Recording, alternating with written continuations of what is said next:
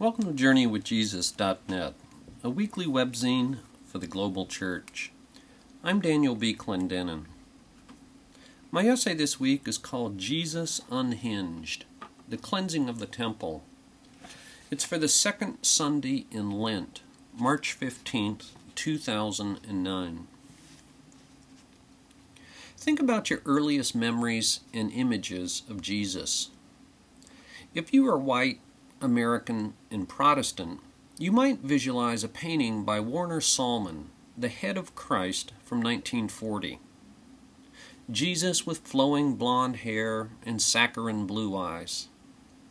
Sallman's Jesus, reproduced 500 million times, according to one estimate, stares into space. He's clean, safe, passive, and effeminate, which is perhaps why Christians have plastered this image in many a child's Sunday school room. It's hard to fathom why such a harmless and respectable-looking citizen would ever be arrested, beaten to a pulp, and crucified by establishment authorities. He wouldn't hurt a flea. Warner Sallman's painting illustrates how easily we domesticate the deity, creating Jesus in our own image so that we can then co-opt him for our own purposes. The reading this week from John's Gospel, chapter 2, challenges all such self-serving projections. The so-called cleansing of the temple, a delicate euphemism to describe the only violent act of Jesus, occurs in all four Gospels. It's an unnerving story that reminds us that there's no such thing as business as usual with Jesus, and that all who come to him must come on his terms, not ours. All three synoptic writers situate this story at the end of Jesus' ministry. They sandwich it between his triumphal entry into Jerusalem and the parables of the tenants. On the other hand, John places the story at the beginning of Jesus' ministry. In my Bible, on the third page of his Gospel, where, except for the wedding at Cana in Galilee, it looms as the very first public act by Jesus. Maybe there was more than one temple cleansing, one at the beginning and one at the end of his ministry. But given the radical nature of the act, that seems improbable. Furthermore, the verbatim literary similarities in all four gospel accounts, and the fact that John mentions 3 or even 4 distinct Passovers in his gospel, signal that John cares more about theological confession than chronological precision. As an observant Jew, Jesus joined the throngs of pilgrims who trekked to Jerusalem to celebrate the Passover at the temple. According to the Jewish historian Josephus, construction on the temple began in 20 BC under Herod the Great and was completed by Herod Agrippa around 63 AD. A bustling nexus of commercial activity, crowds of worshippers, national aspirations, political identity, historical memory, architectural splendor, and of religious affiliation, the temple constituted the essence of Jewish faith in both a literal and a symbolic manner. When Jesus entered the temple, he encountered men selling cattle, sheep, and doves to the pilgrims who needed them to make their obligatory sacrifices. They also needed to exchange their Roman currency into Jewish money in order to pay the temple tax in the coinage of the so-called sanctuary shekel. And thus we read that Jesus also met the money changers. At that point, all hell broke loose.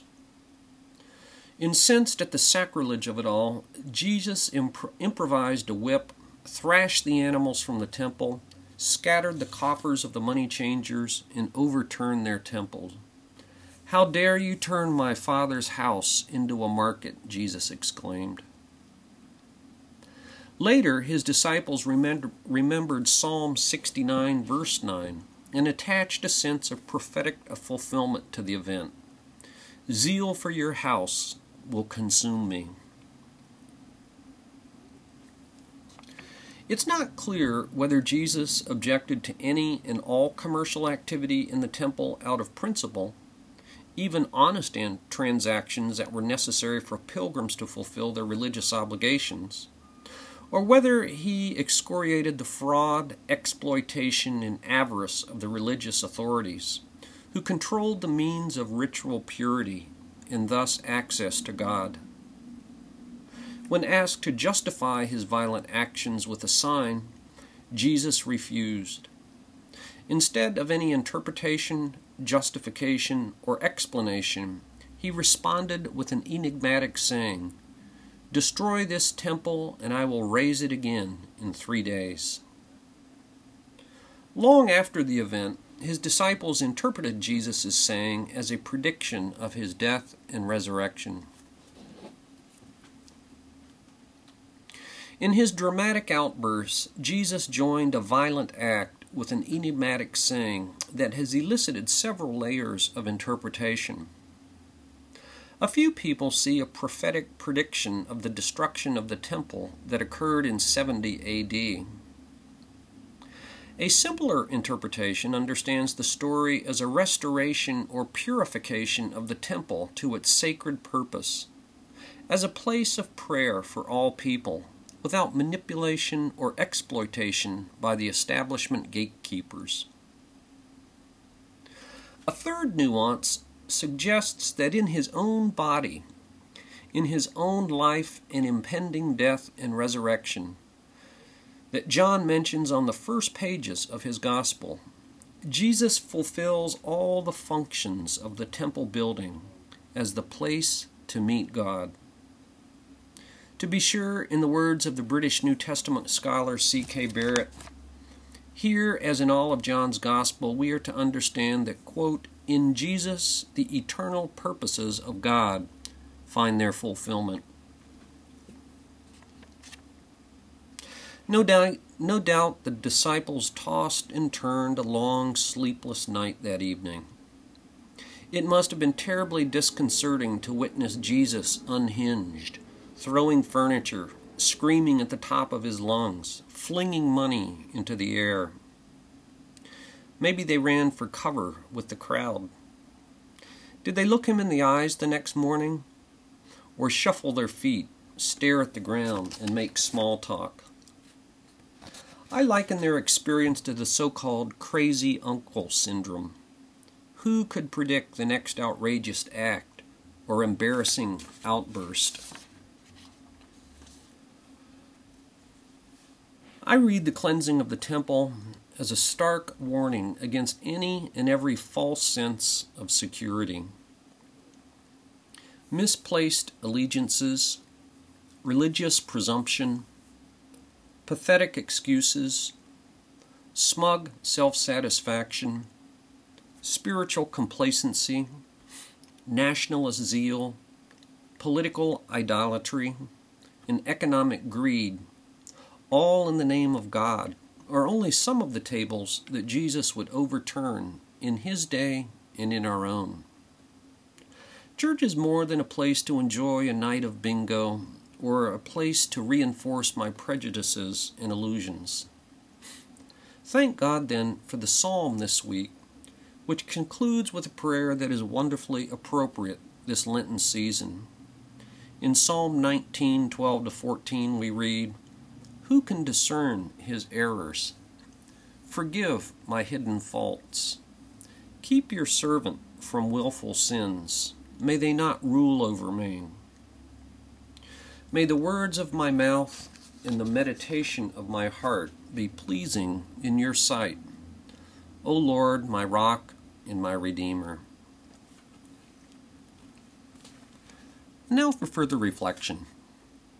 How and why have we domesticated Jesus into a meek and mild Savior? To what extent did Jesus use violence in cleansing the temple? Consider how some of our deepest religious impulses and practices, in this story, the temple, lead us astray.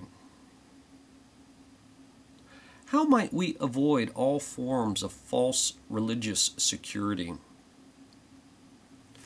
And finally, consider the ways that we sanitize the Jesus story.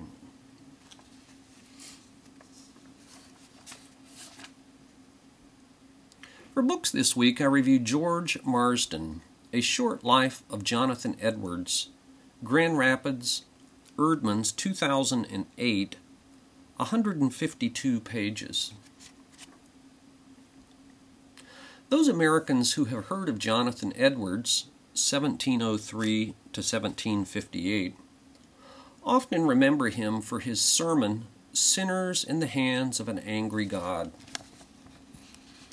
All sorts of caricatures have been propagated based upon that single sermon.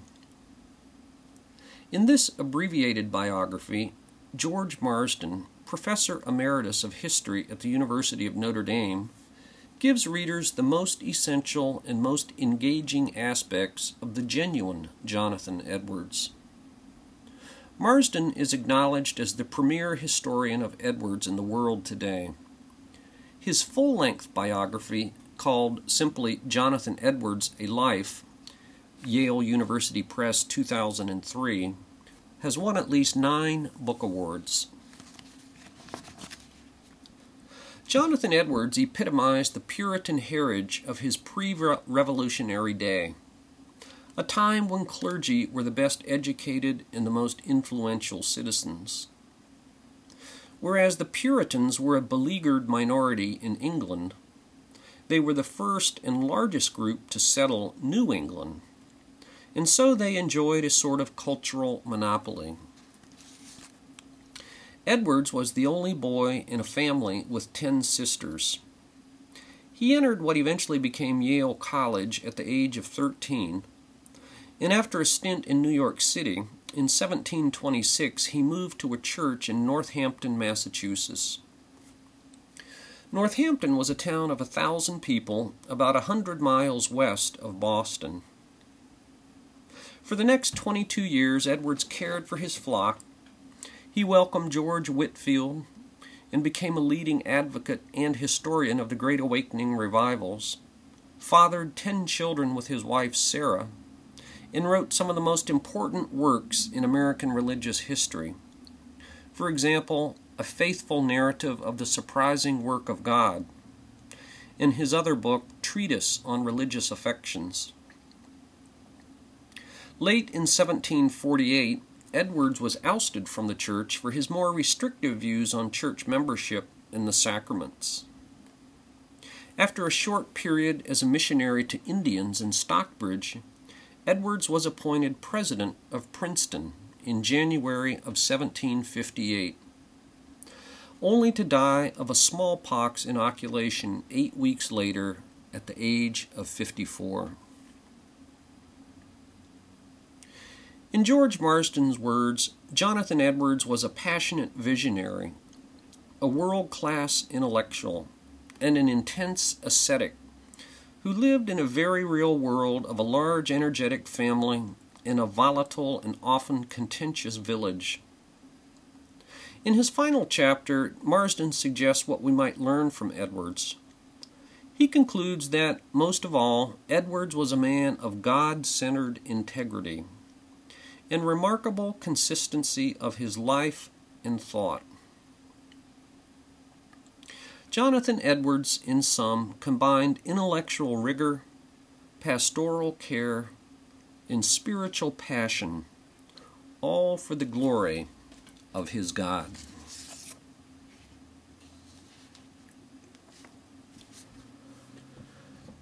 For film this week, I review Waltz with Bashir from 2008, an Israeli film.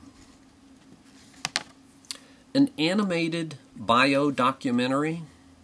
Yes. Writer, director, and producer Ari Folman was disturbed one night when his friend Boaz recounted a recurring nightmare in which he's hounded by a snarling pack of 26 dogs. That nightmare is clearly connected to his service in the Israeli army during the Lebanese War of 1982. But for his part, Airy remembers very little about his life as a soldier. And so, in this animated film, he interviews 9 friends who were comrades at the same time in order to find out exactly where he was, what he did, and, more importantly, who he was and who he became because of the war. On the personal level, the film explores moral guilt, uncontrollable fear, abandonment, the reliability of remembered history, the traumas of war, the boundary lines between the real and the surreal, and suppressed memories. On the political level, the film recalls a particular historical atrocity: the massacre of about 3,000 Palestinians, mainly civilians, by Christian Phalangist fighters at the Sabra and Shatila refugee camps in order to avenge the assassination of Lebanon's newly elected president, Bashir Gemayel. An investigation by the Israeli government later established its complicity in the atrocity. Can film not serve as a sort of therapy? Asks one of Ari Folman's friends. In his words, the answer is yes. Waltz with Bashir, in Hebrew with English subtitles.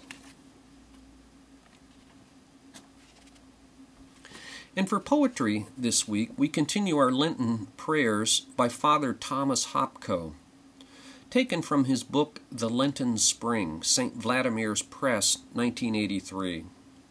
A Lenten prayer for the third Sunday in Lent by Thomas Hopko. O my gracious Savior, be my healer and redeemer, and cast me not away. Raise me up when you see me fallen, lying in sin, since you are all-powerful, that I may know your deeds and cry out to you before I perish completely. Save me, O Lord. Thomas Hopko, A Lenten Prayer. Thank you for joining us at JourneyWithJesus.net for Sunday, March 15th, 2009, the third Sunday in Lent. I'm Daniel B. Clendenin.